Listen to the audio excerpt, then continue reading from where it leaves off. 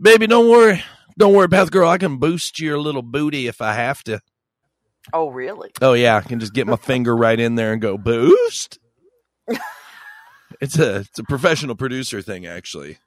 Oh, okay. Yeah, it's called anal boosting. It's kind of like compression and limiting. When you need your co-host to just jump in there and get excited, you just go boost. And I go, woohoo! Yeah, and that's kind of like the like and subscribe thing, you know. It just gets you a little tingle. You're in the zone.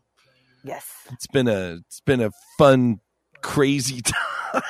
Oh yeah.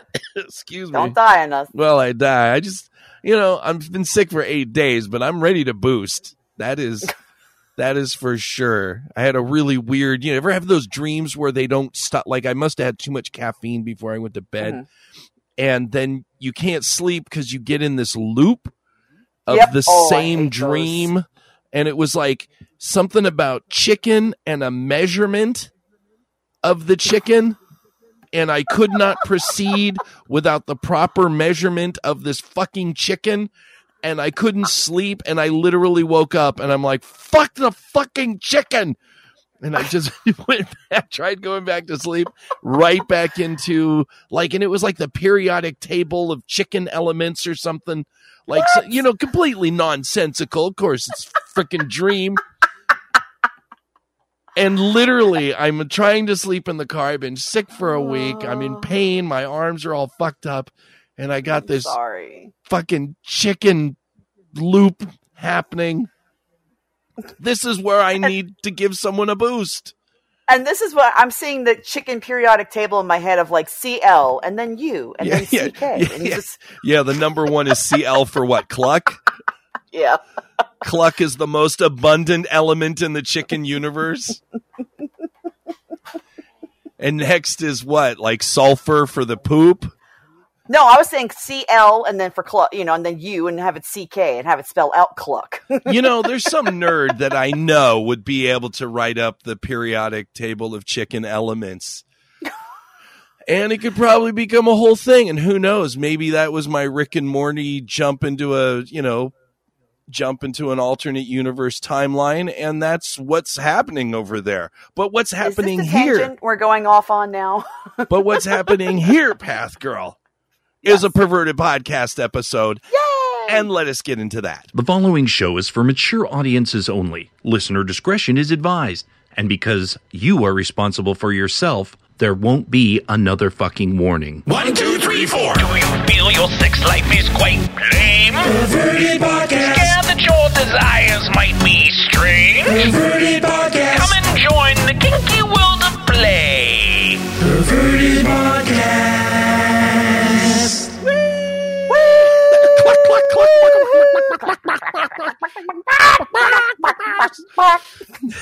Oh boy. Hello and welcome to Perverted Podcast, the show where we explore the adventures of the kinky lifestyle, sex, and the human something mind. And poultry too. Recording on Zencastr thousands of miles away, thank goodness, because I don't want your germs. I'm Path Girl. And I am Count Boogie. So other than that, please tell me that you've had something inside you in the last week. Oh, yes, I've had something inside me. What was it, Wednesday? Yeah, Wednesday, actually. So a couple days ago. Do tell. Do tell. Yes, I finally got together with Donis because our schedules have been just clashing so badly between kids and stuff. But yes, he came over Tuesday night after work, and I cooked him a very nice dinner, and we watched TV for a while, and then he pounced on top of me, and we had some nice penetrato, as you put it. Yes. So, and some nice gur with the hair pulling was very, very nice. Nice. There was nuts and splooge for all. There was a lot of splooge on both ends. As we head into probably about 2-3 weeks. As we head into a sploogey Christmas. Have yourself a very white sploogey Christmas. Yeah, white Christmas, Have yourself a very sploogey Christmas. Ride that jizzy cock. Jesus. This is how I get rid of the riff-raff listeners, Path Girl. They've already clicked off. Never been good at marketing. Never. I only want the the truest perverted podcast listeners. So and love, true love. Chicken. Well, I'm glad you had. I'm in storage right now, recording, and I am literally being overtaken by an expanding memory foam mattress. It's literally growing. It's like an 8-inch mattress. I went into the Walmarts this morning, and I can't sleep in the car. I'm having trouble. And I was talking to my dad the other day about, God, I just need a better memory foam mattress, and they're really expensive. And like this $260 memory foam mattress was $25. Oh, damn. Oh, yeah. Oh, that makes my Jew heart proud. I'm so proud of you. There was literally like 50 of them there. It was 6 a.m. I asked them, I go, this is misprint? And they're like, no, dude, take it. And I was like, well, I grabbed one for me, and then I raced back and I got one for the guy at storage that lets me kind of be here and basically hang out all day and record shows and record music. And he's really, really nice. The taxidermy, I've talked about him on the show. Yeah. Mm-hmm. And he was like, oh, look at that. And I go, dude, I'll go back and get you one. And I raced back, and some asshole fucking packed up like 60 of them on a pallet to go resell them, and no one could get them. And so I was able to finagle one from another place and was able to get it. And then I just, that was my Christmas present to the guy at storage, because he's always so nice to me, and he was all stoked. Yeah. So literally but they take 2 days to form. Oh, it's one of those you got unlifted and then it goes whoosh. Yeah, like it's like it's been NASA suctioned in a box for 3 years. And so it takes like literally 2 days to unfurl, kind of like my penis. It doesn't take 2 days to unfurl. If it does, you need to go see a doctor. Well, both my penis and this memory foam have been out of commission for around 3 years. So I'm kind of assuming that when it is, I mean, I've had, every now and again, but for the most part, pretty dry for the last few years. So I'm thinking it'll probably take about as much. I think maybe not 48 hours, but now I'm depressed. Jeez, I was excited to get a fucking mattress. I'm all butthurt. God damn it. We got a lot of show. Right? Let's move on. When sex ed from your grandma does not suffice, go to Perverted Podcast for some fucking advice. Before you go any further, make sure to hit like and subscribe. If there's a like button there, it really does help us out. Path Girl, I am very excited that our listeners have yearned for our knowledge and our fucking wisdom. And yay! And yes, I always loved them pervertedpodcast@gmail.com. Some people have tended to forget that email address, that it actually exists for said purpose of asking questions that we will be more than happy to research and answer for you. And today we have an anonymous. Why don't you go ahead and read our letter from Yawn Anonymous? Yawn Anonymous. Okay. So about a year ago, I finally opened up to my kinky perverted side to my then girlfriend, now fiance. She was more than open to the ropes and a little impact play, but I craved more. I became engulfed with the thoughts and fantasies of what would be exciting to do with her. Through the year, we've encountered our fair share of hurdles, but the one that still hit hard is that she says she doesn't have any fantasies or kinks, that in fact she's done all her exploration earlier in life. I once again felt and feel late to the party, and not by seconds or minutes, but by years. We've been working on growing and bettering ourselves in our relationship, but trying to navigate a winding road of duality, triggers, and barriers has taken a toll. I've started to even not want to try and explore with her and how it says she's best for her. The one thing that keeps the kinkster in me going is listening to you two's fucked up antics and hanging on to the hope that maybe something would ignite in her and her curiosity once more. Ouch. Oh, this is never a pretty topic to address. Of course, we're going to be optimistic and hopeful. There are absolutely things that can be done. This is not a complete lost cause situation. There's definitely some open windows here in this. It's not a complete shutdown. You know, they are doing some things. She is willing to do some things, but obviously she's not. That's a horrible feeling. Yeah. That's a horrible feeling when you're really, really jazzed about something and the other person's like, yeah, nah, it's not really my thing, but I guess I'll do it, some of it for you if you like that. Yeah, it sounds like the writer is kind of like really new to kink, and the fiance is just kind of like over it, like it's like they've grown past it or out of it. It's just it's a really weird spot to be in. I think every one of us has been in it, but it's going to take a lot of you can get through this. It's just going to take a lot of communication to get through it. I absolutely agree with you. Of course I got super notey on this because it is. It is something that can be addressed because there's a lot of things that can lead to this. Mm-hmm. It doesn't mean that this person is out on kink. I mean, because they are willing to do some rope and some light impact and things like that. Right. So that leads me to believe that there are things that could be more inspired in the relationship. And like you said, obviously building that communication, and I'll get to some of those points in a minute. But the first thing that our question asker person or some fucking advice seeker needs to do is allow yourself to mourn the fact that she won't be joining in your excitement for kink at this time. Right. That your exploration is about you, and she's a moderately willing participant, but this is not going to be what you want it to be at this time. We may be able to fix some things and inspire some things and do some work that may make it better. But in general, you need to give yourself permission to be sad about that. Yes. That's a hard thing that you have to deal with in the relationship. Huge. Yes. And especially if you haven't been part of a community yet, start plugging into that community, because there are so many people that have gone through this where it's just you have one partner who's kinky and one partner who's either doesn't or starts to do it and doesn't want to do it. Plugging into community, you'll realize you're not alone in this, because especially if you're going to start getting sad about it, you might start to dwell and you might start to spin. One of the other things that jumped out at me is that I think this person needs to talk with the fiance and basically, why are you not as interested in kink now as you were then? Did you have a bad experience? Is it just something that you've grown out of? Is it something that, and it may even be something, and I had this with my ex-husband.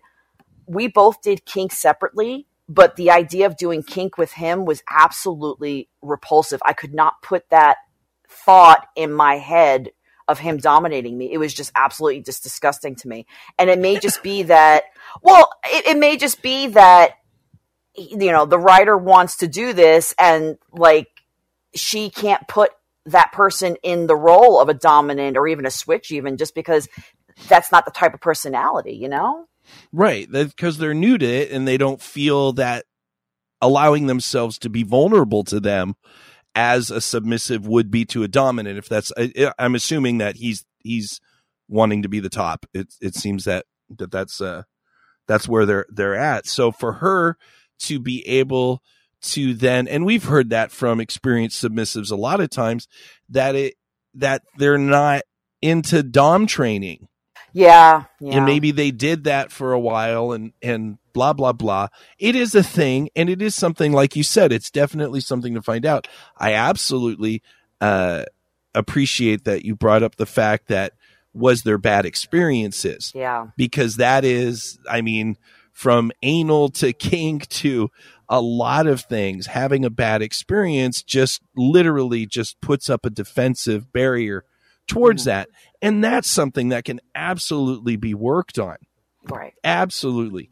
But the next thing I was going to say, because we're going to start getting into okay, how to get her back into it, if it's possible. Ultimately, it may not work out, and we'll have to get to those other decisions in a little bit. But what's really important is, number one, this is my number one rule. Choose your own damn rule. This is my number one rule on how to get her back into it. Don't push. Yep. Attract.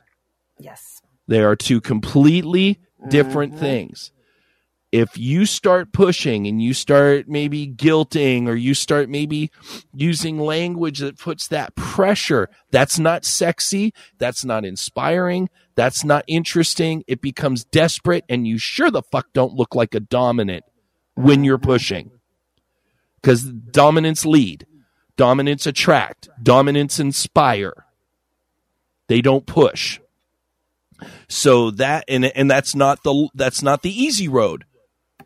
The easy road in our mind is like, I say you do this, and then you're instantly wet and you want to obey me.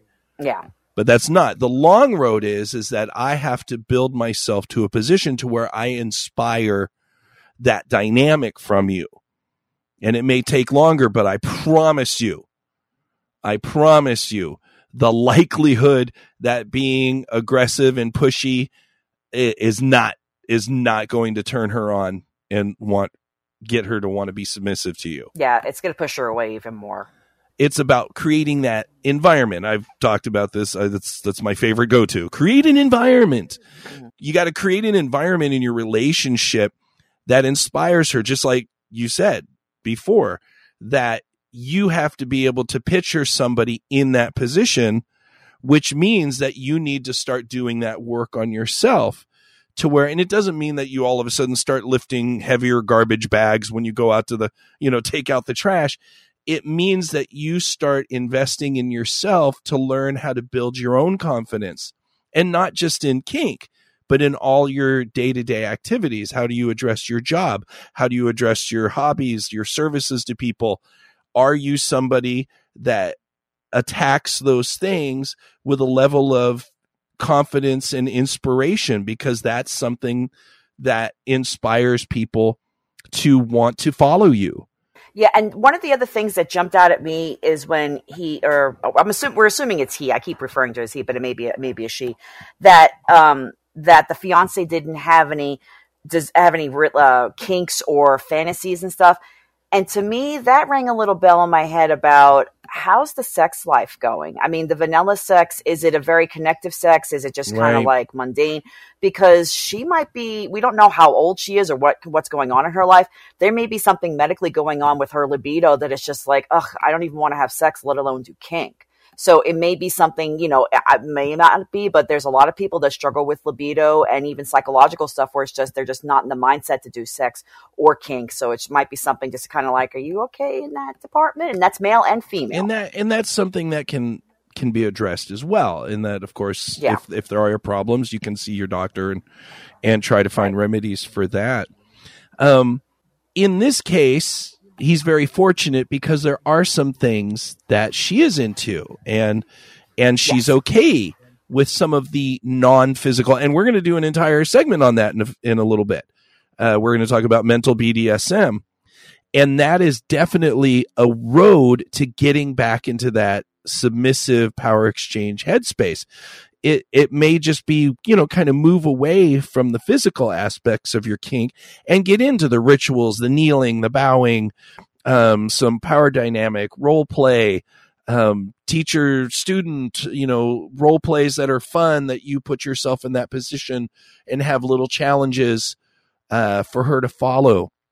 Those are things that really work well and don't require any pain or physicality. Yeah. And I think also, one of the things that the writer has to realize is that if it does come down to that the fiance doesn't want to do kink, there's a difference between not wanting to do kink with you or not wanting to do kink at all. And I think a lot of people internalize that, where it's just like, oh, they don't want to be kinky with me, there must be something wrong with me. And it's like, no, they may not be kinky at all. But if you can start with small steps and just working on your own self-confidence, and especially if you're new to kink, it's always great to maybe go to a kink therapist. I have a kink therapist that I check in with every couple of weeks on my life, and it's just, we all have our struggles. So if you could start working, like you said previously, working on yourself and building up that confidence and building up, that might attract her into being more kinky. Sure. Continue to, as we said before, continue improving the connection in the relationship, the safety, the partnership, the respect, the validation of each other's feelings. That communication is what builds more intimacy.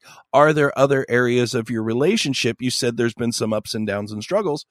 Are there other aspects of your relationship that have been lacking in intimacy, in that kind of connection with each other? Yes. That is a killer of all things, not just your kink and your sexuality.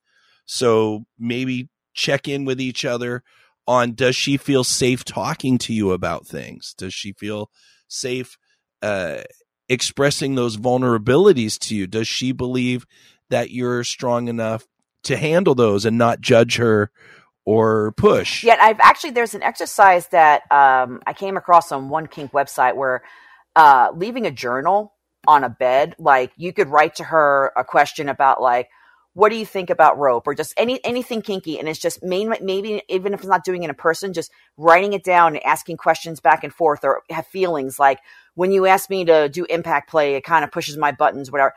And you can answer each other back and forth, and then it's a great jumping off point for a discussion. Oh, that's fantastic. That's a fantastic idea. If she's willing to do some kink with you, own that. Own that kink. If all she's willing to do is let you do a little bit of spanking and a little bit of bondage, then God damn it, you're kinky. It's kink. You know, you don't. It's not a contest. It's not a competition. Yeah. Allow that to build and enjoy yourself. Enjoy what you can do with your partner, and be creative with her non-kink interests. Mm-hmm. I know you're all into the kink. You're excited about that. She may be excited about other things in her life. And if you can show an equal interest in that and a validation of those interests in her life, then that can maybe inspire some reciprocation to the things that you're excited about. I've actually been struggling with this with Donis for pretty much our relationship, where he's definitely not as kinky as I am, and he's not as kinky as other partners that I've had, and kind of going the way of, all right, well, if you're working with her and she's not going to be comfortable doing more than that, obviously we've talked about in the show about possibly opening up in a relationship and having play partners. But with Donis, he only does a small amount of kink. He's definitely not as into it as my previous partners. And I also have not been pushing. I've just been kind of leading by example and just kind of talking with him about different things and going to different kinky events. But you may want to look into, if you guys are settled enough in your relationship and you feel like you can do the commitment of maybe having a play partner and just have somebody that you can do kink with and have everything out in the open. And maybe if she feels comfortable coming with you to the dungeon and watching you do a scene with somebody. Oh, I still play with Doc. And you know, that's the funny thing. That's one thing I talked about in therapy when I was single. And it was like, I was struggling to find a happy medium of somebody who was kinky and a really good relationship. I'd find really good kink and the relationship sucked. I find a really good relationship and the kink would go to the wayside. And it's just, I even said to her, I was like, if I can find a really great, loving relationship with somebody where the sex is good, and then I can have the kink part filled by a play partner, I would really have the best of both worlds. And I realize I'm really, truly blessed to have Donis and Doc balance each other out, where it's just, I'm not sexual with Doc, but we have an amazing kinky relationship. And I absolutely love Donis to death. And we do a small amount of kink, but it's definitely not as much as I'm used to. So I get a nice balance between the two, but I have to understand that they are different relationships and there are boundaries that are drawn. And I'm completely open with Donis about everything. Most of the time he's there when I do stuff with Doc, but just tread lightly if you're going to start going into play partner territory, because that can bring up issues of jealousy and insecurities and stuff. And it's just, you know, just really small steps. I think that's fantastic advice. And I think the important thing that you stated is you have to do what works best for you and your dynamic. There doesn't have to be sex. There doesn't have to be kissing. There doesn't have to be, you can be fully clothed. You can negotiate whatever you need to with your partner so that everyone's comfortable in that negotiation. Ultimately, if that doesn't work, and now I'm going to be the bummer. If it doesn't work and they're just not kinky, and that desire in you is so strong that it cannot be satiated by just a healthy, positive, non-kink relationship with that person, you have other decisions to make. You have to decide if that relationship is right for you.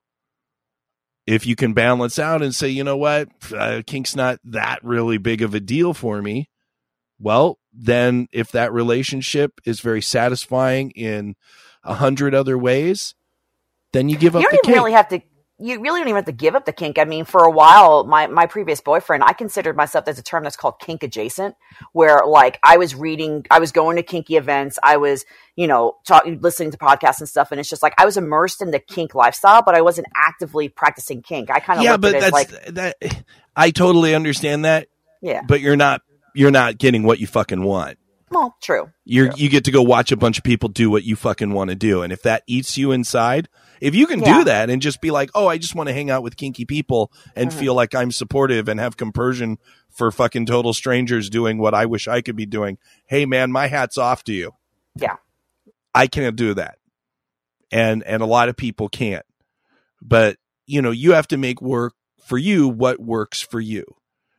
And my hope is that using some of our magical fucking advice, they can maybe work their way back to finding that happy medium. And if not, then that's just, relationships are never guaranteed.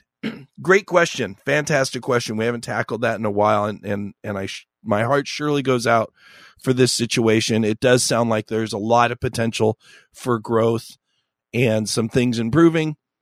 And hopefully that helps you in some way. Yeah, I really hope it does help. And just keep small steps. That's all we can say. Kinky World News is sometimes cool and sometimes fucked up. Let's glory hole the planet right now with Enigma. Yeah! Enigma, you have a chance to save my life right now. I do, Boogie? You do. My life is in your hands. Okay. Surely my psychology, surely my yearning to live in this world. It's all on you, Enigma. All on me. Okay. I got the rope here. I got it. I'm ready to just... I'm ready. I just need to know that at least someone I care about is having some shenanigans. Do you have a potato mayhem for us? I have... so much potato mayhem, Boogie. Oh my God, I get to live another day. Please tell us about your fun.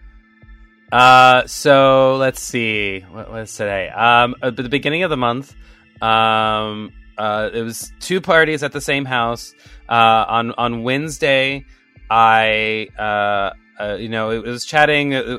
This particular place does, they have a big pool. And so there's lots of skinny dipping always.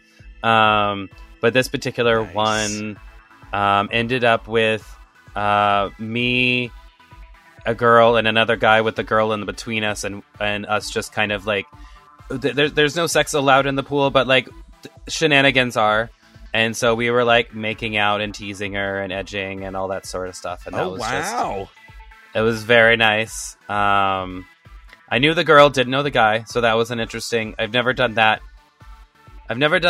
trio before, right? But yeah, so that was really fun and exciting. And then later that weekend, there was another party, same house.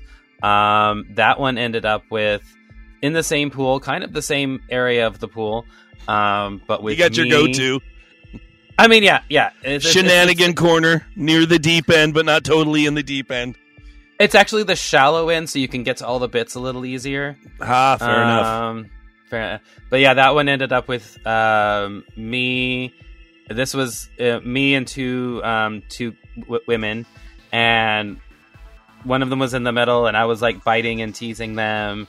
And then the other one, who again, I don't know how this kept going this way, but I did know the other person, but they were very, very cute, and I ended up like. Playing with their hair because they started like scratching my arm with their nails, which if you've been listening to the show, that turns me into a that is Enigma over the moon stuff. Yes. And so started turning my attention a little towards them, and eventually I was like, can I play with your hair? And they were like, yes, please. And so I did. And then they made really cute faces when I started like teasingly pulling their hair. And so I kept doing that. And now I follow them on social media. Hopefully we will re-engage at some point in the future. I tease you and get you hot in a pool, and now I follow you on social media. It's almost like a marriage. It's like the Gen Z marriage now. Yeah, I mean, it's getting there. This was just the proposal. This is just the proposal. We're getting there. Let's see. And then the following week, I did a fire scene with a friend. Nice. No cupping. It was just like fleshing and playing with that. We had a little flare up because I let some pool on the stomach a little bit. But no injuries. It was just kind of like, oh, okay, we're done.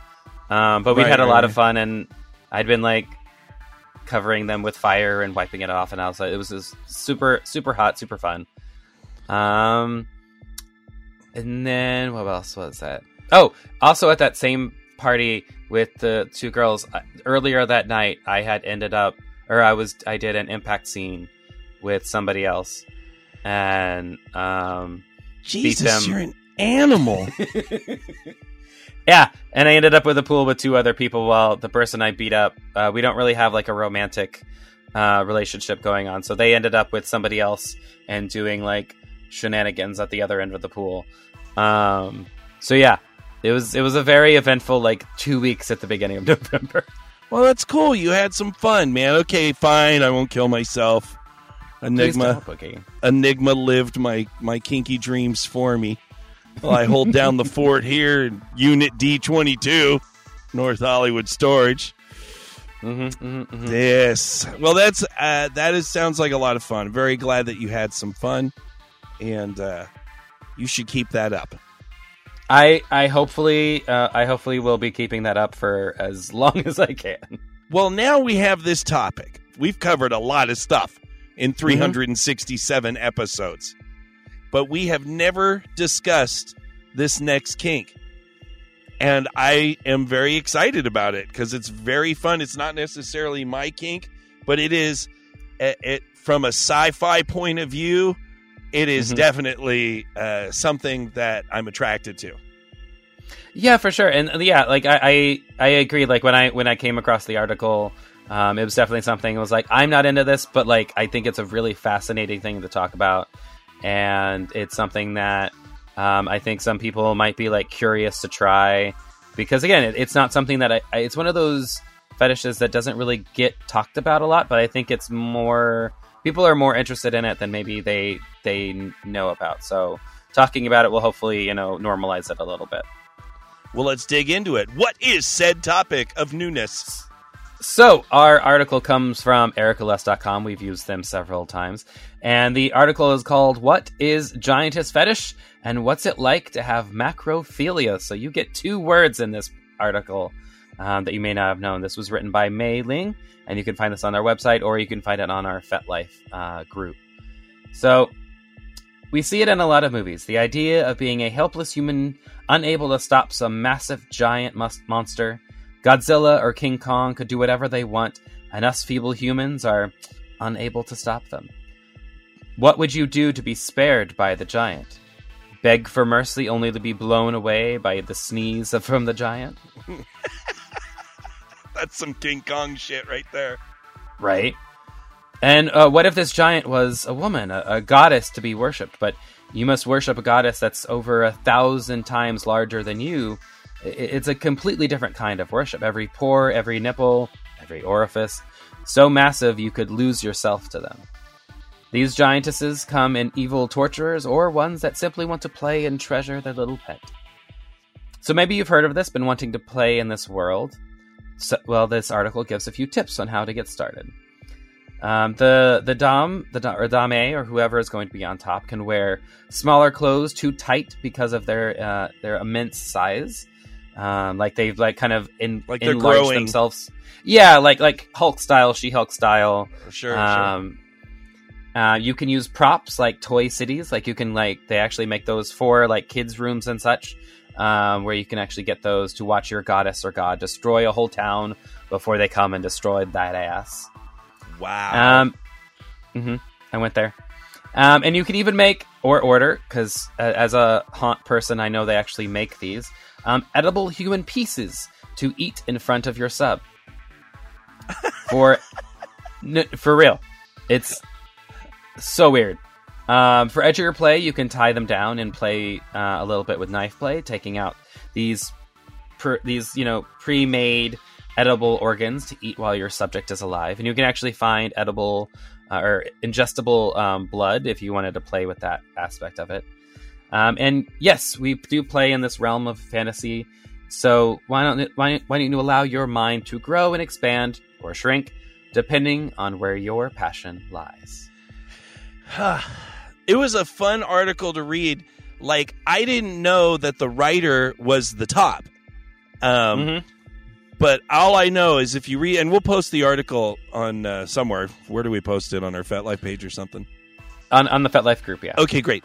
But I was like, wow, whoever wrote this is totally fucking into this. Oh, 100%. Like, they were like down, like they got that entire genre. And then to find out that that was the top, and that, you know, she does, she's dominatrix as well. And so I guess she has clients that do that as well. I'm like, oh, that would explain some of the expertise in this. Now, me, I'm like, Attack of the 50-Foot Woman, like all those cool retro sci-fi things. But of course, Godzilla, King Kong, Cyclops, and then all the sci-fis that fought each other in that feeling of like, maybe not even sexual, but just how would you befriend this giant creature to not kill you? Right. Like, that was when I was a kid. It was always like, how can I show Godzilla that I'm like down, like, hey, bro, like, because there was always like the kid, that Godzilla's like, "Rrr," and the kid's like, hey, Godzilla, and they're like, "Rrr," and then it doesn't like fucking squish that kid. And I always wanted to be that kid that had the big buddy. And maybe it was because I felt, don't get all butthurt, but it was, I was very powerless as a kid and whatever. So maybe I wanted that big friend. And then that, for some people, maybe transfers later in life where they just want that big protector.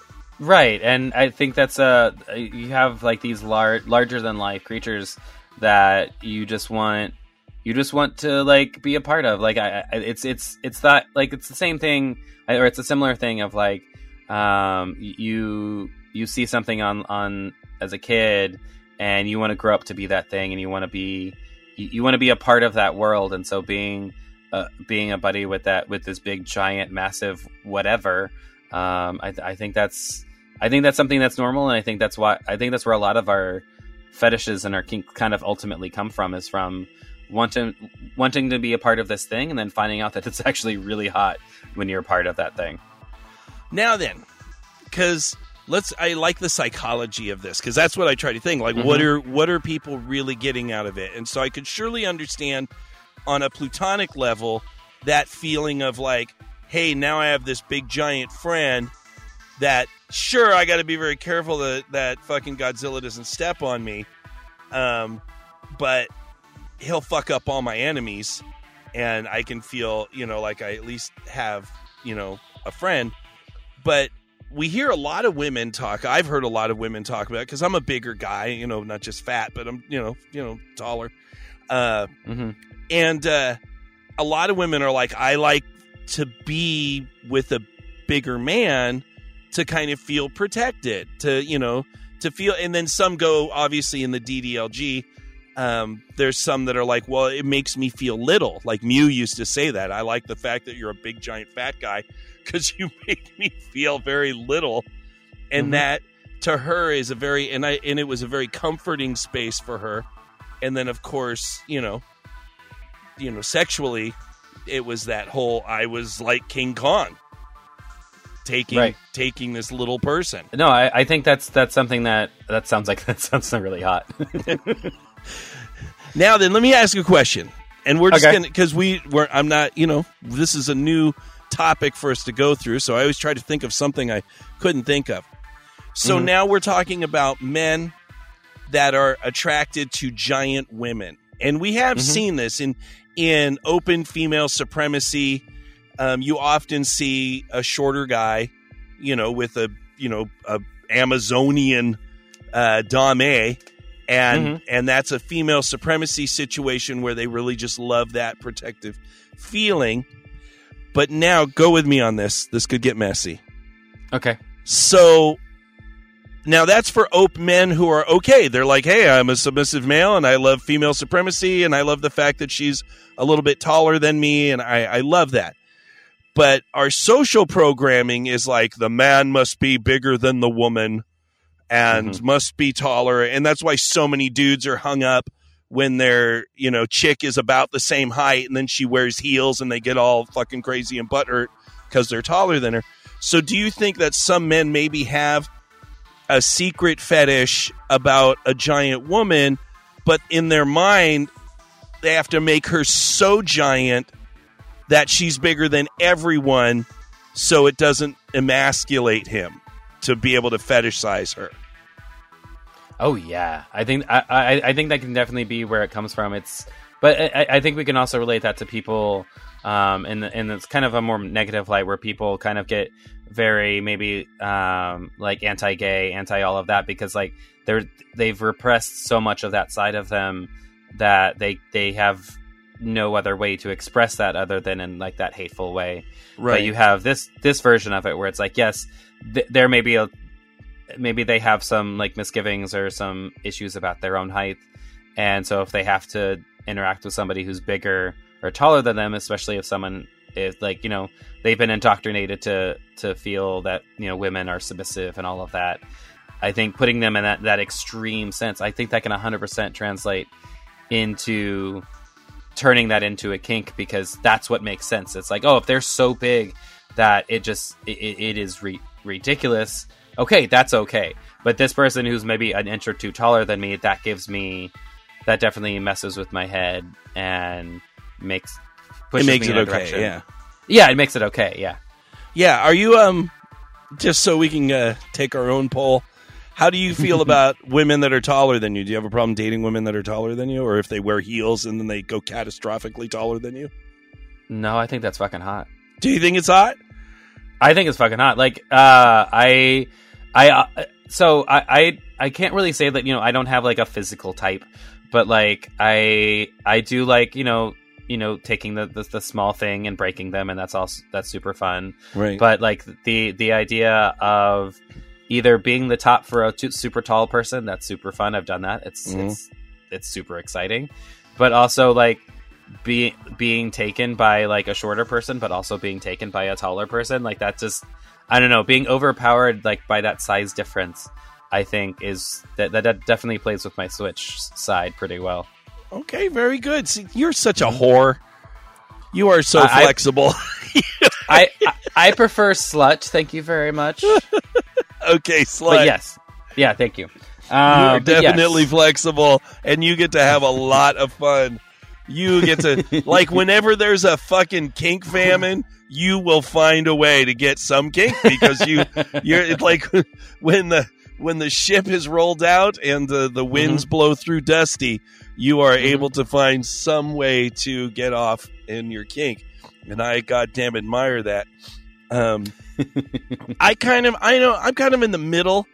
Like, it doesn't necessarily bother me that much. Maybe a little. I've dated women that are taller than me. We haven't gone out a lot. I don't go out a lot, so I don't know how that would necessarily feel. Maybe it would make me feel a little uncomfortable, but my kind of point of view is when I bend her over and fuck her, she's going to be shorter than me. So, so it doesn't really matter if she's like 7'5", but, no, it's definitely hot.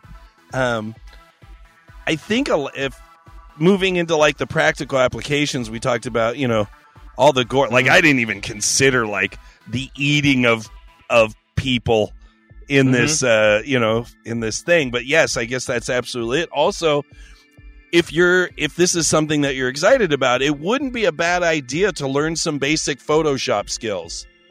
Oh, for sure. Because you could have so much fun if you knew how to edit in layers.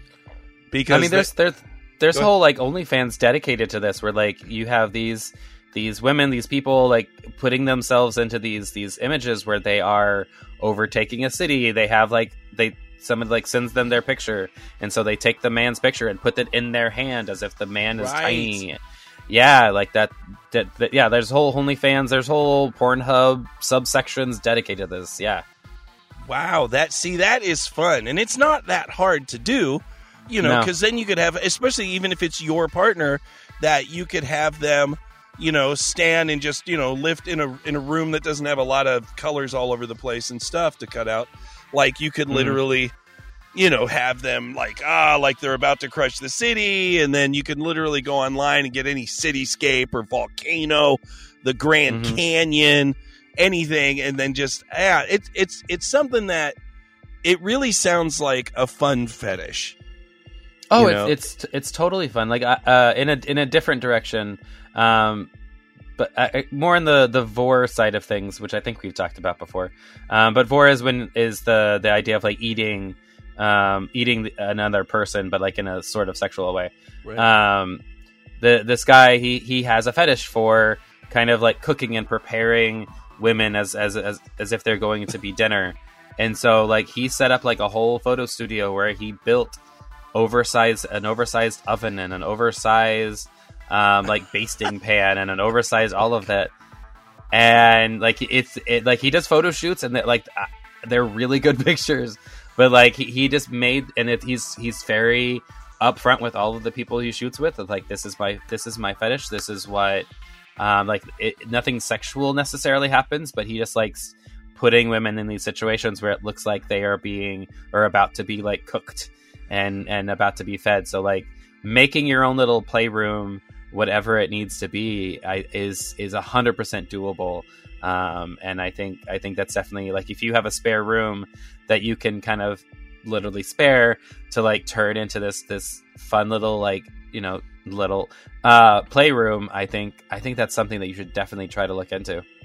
I surely think that building your own playroom in your place, or having enough money to have an extra room in your place to build your own dungeon, playroom, art studio, whatever, is surely a better investment than a $60,000-$80,000 car. That's just my opinion. That's my opinion. And it doesn't even have to be like a permanent thing. Like you can on Amazon, you can get some like cheap curtains. Or not curtains, but like backdrop stands or whatever, and just have those in a closet. And when y'all want to play, you can take over whatever space, right, set those things up to turn it into your playroom. Like that, there's different levels of costs for if you want to get into the scene. And maybe you don't, like me, I live in a studio apartment, so if I wanted to get into that world and make that space, like I have to make do it my in the shower. Yeah. You know, the entire studio in your shower. But yeah, like you can make do with your space, but I definitely think if you're able to, you should definitely invest a little bit so you can play around in a space that fits the vibe a little bit more. I totally agree. Enigma, this has been a lot of fun talking about this. You're going to come back in a couple of weeks. We're going to yabber about some more stuff. Congratulations on all your kinky shenaniganry. If our Perverted Podcast listeners want to find us, where would they go? Well, they could find us on the social medias, on Twitter and Instagram. On Instagram, search for Perverted Podcast. On Twitter, search for Perverted PCast. And if you want to find us on FetLife, like we said earlier, there's both a group and a page. Just search Perverted Podcast. Suck on my man nipples, you're gonna get an earful. Those topics better than sodomizing a werewolf. Oh, but wait, Path Girl, there's more. There's more? There's more. More fun. More Perverted Podcast magic. There was something you weren't around when I started doing it, because this was very early in the podcast, like probably in the first 6 months of having the podcast, where I had all these delusions of grandeur that by now we would have hundreds of thousands of listeners. Yeah. And so I felt that was really marketable to promoting myself in other groups. And I had reached out to all of these big FetLife groups and said, hey, let's partner up, and, we'll talk about you and we'll post you in our things, and you post us in a sticky note and say you're partnered with us. And that way your listeners can have access to us and vice versa. And I got a few of these groups to do this. Okay. And then over time, we kind of lost contact, and I think most of them took us off their sticky notes. Well, apparently, Path Girl, there is one group, which we haven't talked about, which is one of my favorite groups, Mental BDSM, on the FetLife, still has us in the sticky note. And I just happened to be there, and somebody had made a comment on the sticky note and said, hey, what about this, and had a question for us about different, like what does all these things mean to us doing a segment on mental BDSM, which we kind of haven't done in a while. Yeah. Oh, yeah. And so I got all excited, and I'm like, mental BDSM has once again delivered from far away the inspiration to do a segment about them. So first off, if you are on the FetLifes, you can go to FetLife.com/group/459?SP=2. Or you could just click on groups and type in mental BDSM, and it's the one that has like 60,000 followers. Or how about I put a link up later to the group? Ta-da! We'll put a link up to our friends and Mints, and it really is great. And let's just dig into some of the basics, because obviously we could do 100 shows. Mental BDSM is literally the entire psychology. I'll just read my little blurb thing that I read, because I wrote a blurb. Ooh. So I got to read my blurb because I wrote it. Blurb. Mental play or mental BDSM is the non-physical contact that creates the psychological environment for emotional arousal, fear, tension, and or power exchange. It is a way to set the headspace prior to physical play by using tasks and rituals to get both the dominant and submissive out of their daily life and into intimacy and connection with their partner. FYI, intimacy does not always mean romantic and or sexual. But if you are in someone's head or letting someone control your head, that is pretty fucking intimate. Yeah. Oh, very intimate. So the mental BDSM is pretty much everything that we do on the psychological side. Right.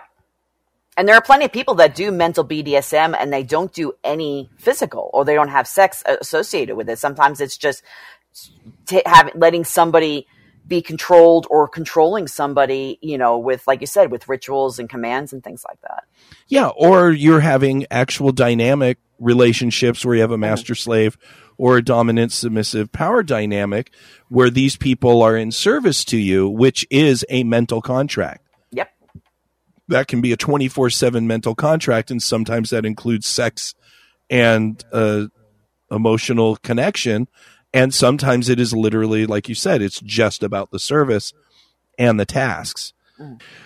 So I wanted to go through some of the basics. Okay. Because there's a lot of, once again, we're going to try to go through just some of the basics in a few minutes. Go to Mental BDSM FetLife page and get immersed in these discussions, because there's a lot of great discussions on that FetLife group.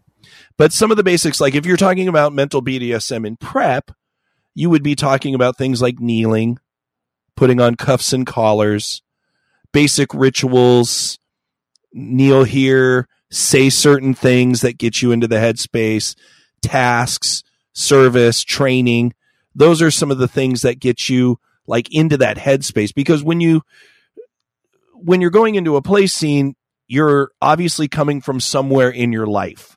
You're coming from work, you're coming from family, you're coming from other responsibilities, chaos, traffic, whatever, and you're not ready to get into that play. And that is where some of these basic mental rituals bring you into that headspace. Yeah, for me, over the years, I've had different rituals where I had one dominant where I wasn't collared to him, but when he would come over, I had a play collar I put on, and that would get me more in a submissive headspace. And then when he would leave, I'd take that collar off. Or if I was worried about dropping or missing him, I would say, do I have permission to leave that collar on? And then I would ask permission to take it off. But there are plenty of times, even, music will set the mental mind space of like a more submissive headspace where it's like, I'm getting ready to do a scene, even though nobody's touching me yet, I have that mindset of, okay, I'm ready to start. So when you wore the collar, if I can ask, what was it about the collar that put you in that headspace? What was the effect?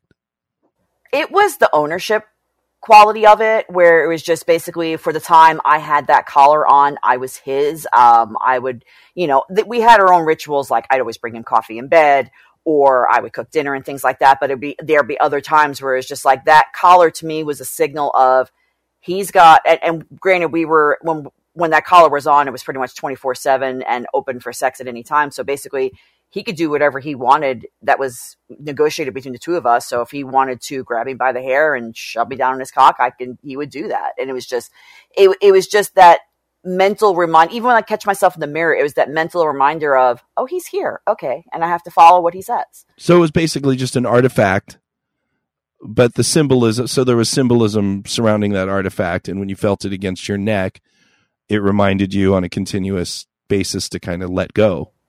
Yeah, and it was just, even there'd be times where I can be very bratty, and it's just there'd be times like I'd feel it kind of wiggling on my neck, and it's like, you're pushing buttons here. You need to back down.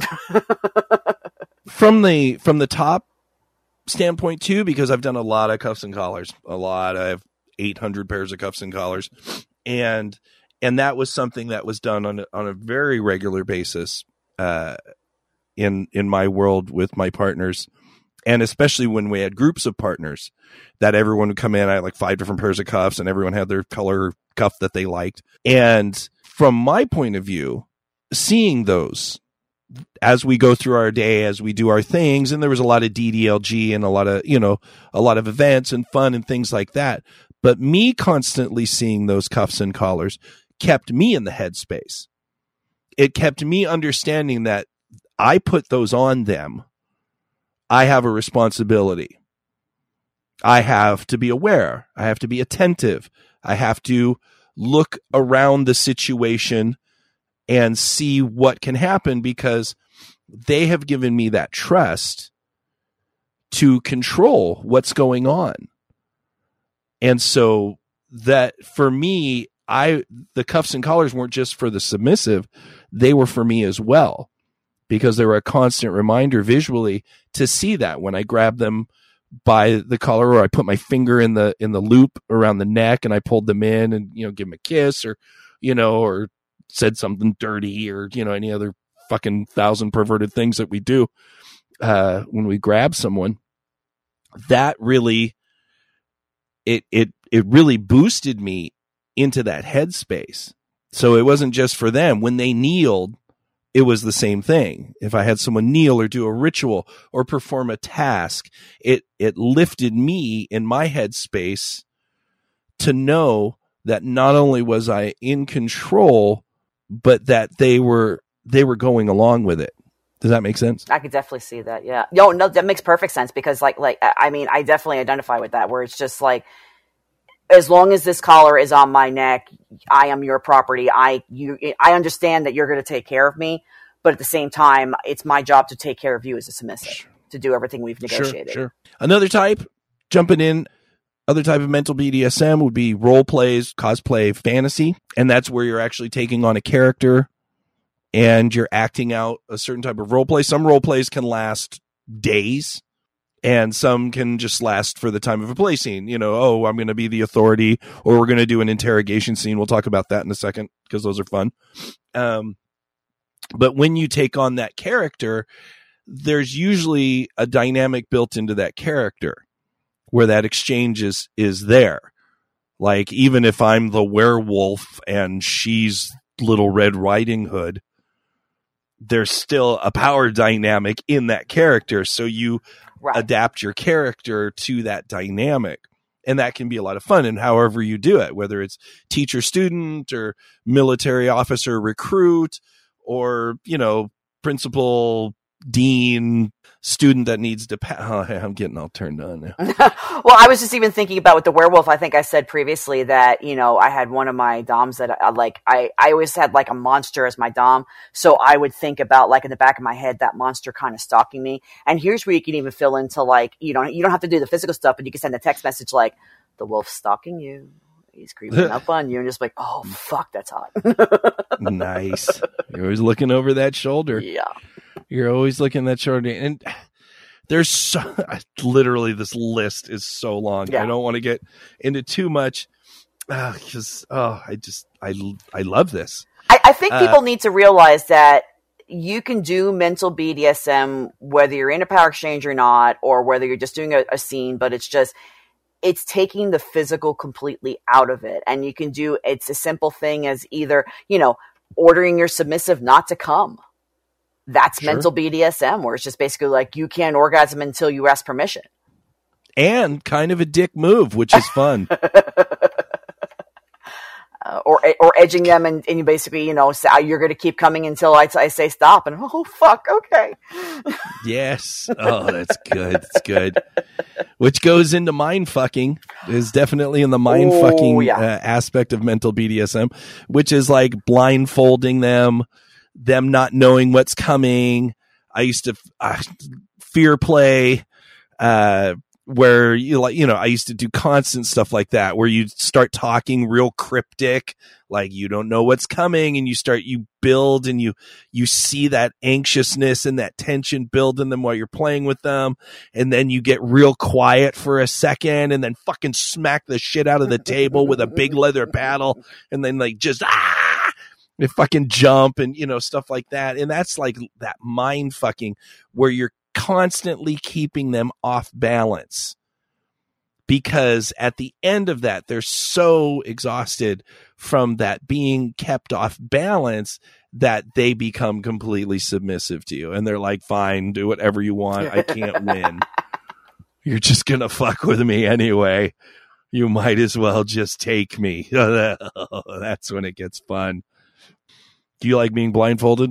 I have not been blindfolded in a long time. I do like it. I just don't do it that often. I mean, a lot of times when I play, I even close my eyes anyway, because it's just like I usually have music on and I'm concentrating in the music, and that kind of keeps me in the headspace. But I mostly keep my eyes closed when I play, unless my top or my dom says open your eyes and look at me, kind of thing. So. Oh, but there's also even like I've seen people do like sensory deprivation scenes where it's like blindfold and noise canceling headphones, and it's just you're completely just at the mercy of like little just touches here and there, or like you said, slamming something on a table where you can feel the vibration. Like, what the fuck is that? Yeah, so much, and then we'll go into humiliation and objectification. And humiliation, basically breaking someone down to the point of submission by you're just basically taking their ego. You don't get an ego. And once again, let's just go ahead and stop right now and say, once you start going into somebody's mind, the amount of negotiation increases many times over. The necessity to understand what you're doing. If somebody is going to give you control over their mind, that means they're going to open things in their mind that might not be expected, outcomes that you might not know about, or they may not even know about. So these are things you don't just go in and be like, oh yeah, fuck with my mind and terrorize me and, make me all scared and stuff, without some sort of game plan for if it goes bad. Oh yeah. Yeah, I mean, just like we take precautions when we do a physical scene with, or whatever we're doing, impact play with and whatever, and the safety there, you need to have the safety there for the mental BDSM, because you're possibly altering behaviors and altering personalities, and you're planting conditioned responses, and all of this can backfire and hurt your partner deeply. So, and it's just, you need to have nice long negotiations of, like you said, what is the plan?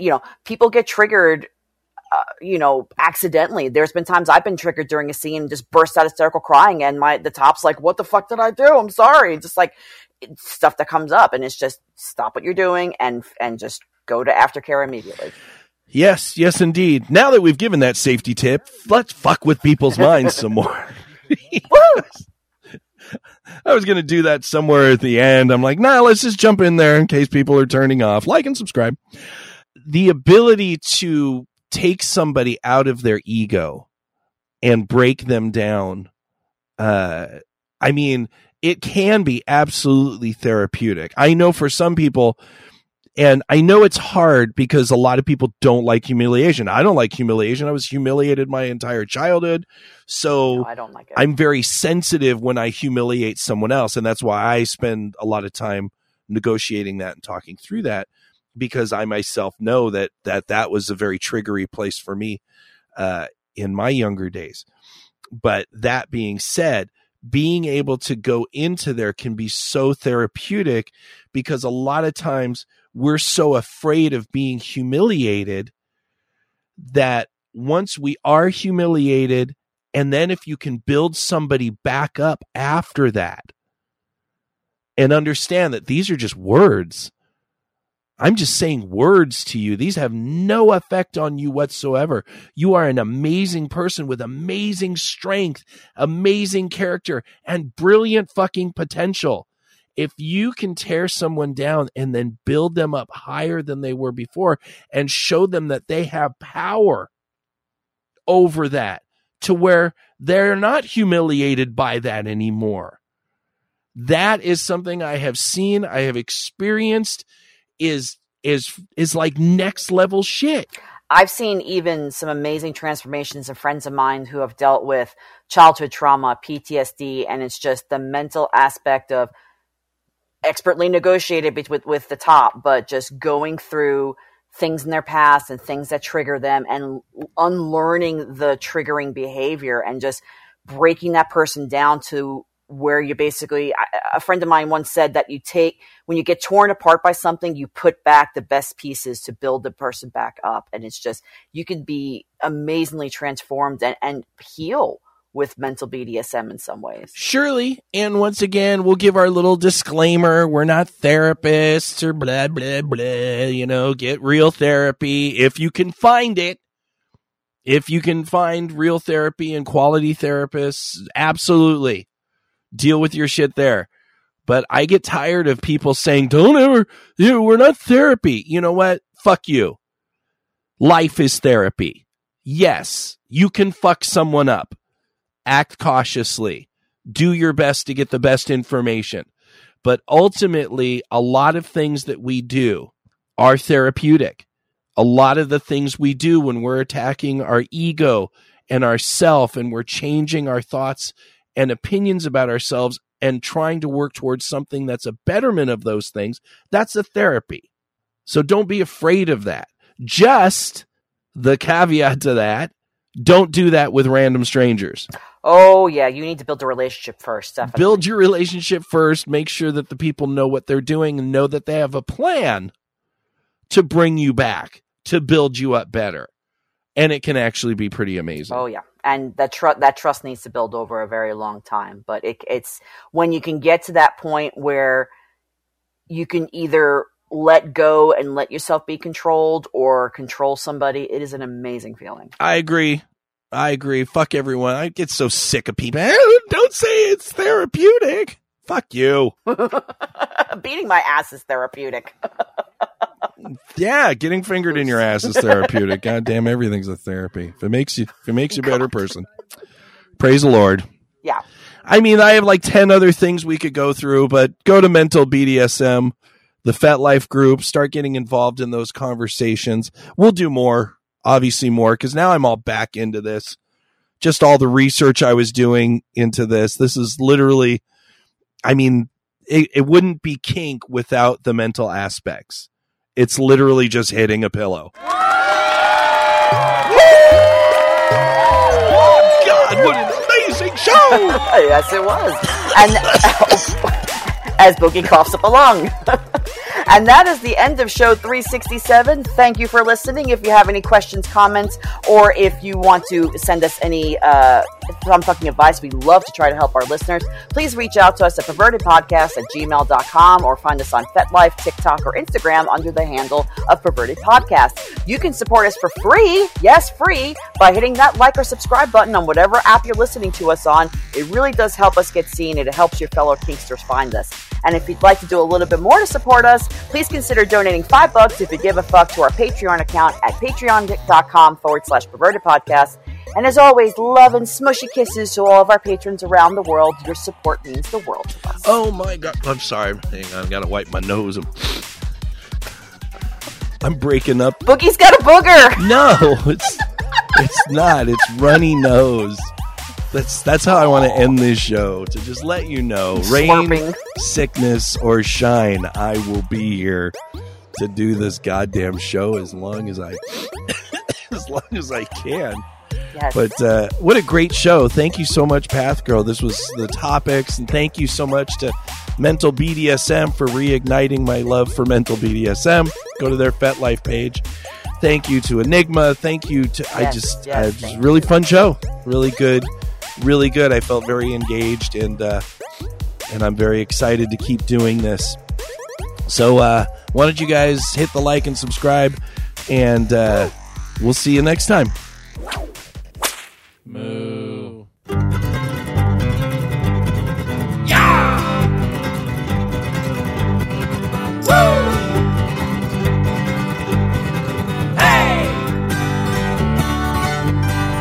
Well, I went to Grandma's farm today. I just had to get away. City life was frying my brain, and how?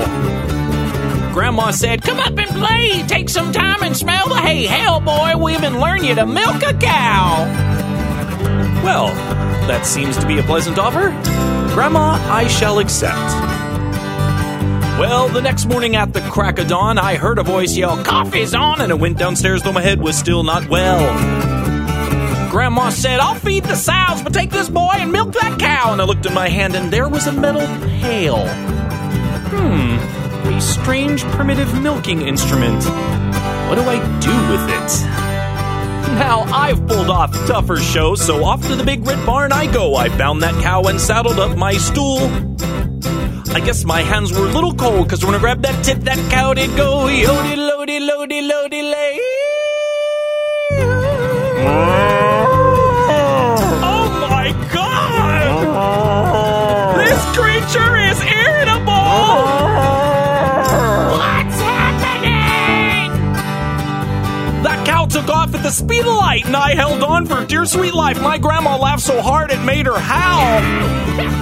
I don't care if the ride was free, it wasn't a thrill for me to see a tour of a barn from the underside of a cow. Make this thing stop! Well, I left the farm the very next day. I'd had enough of the smell of hay. At least in the city I don't look like a fool. So that night I had a big red steak in honor of the cow that I made go yody lody lody lody lay. People actually worship these things? They belong on a car seat. So here's a song about a big old stupid cow. Yeehaw!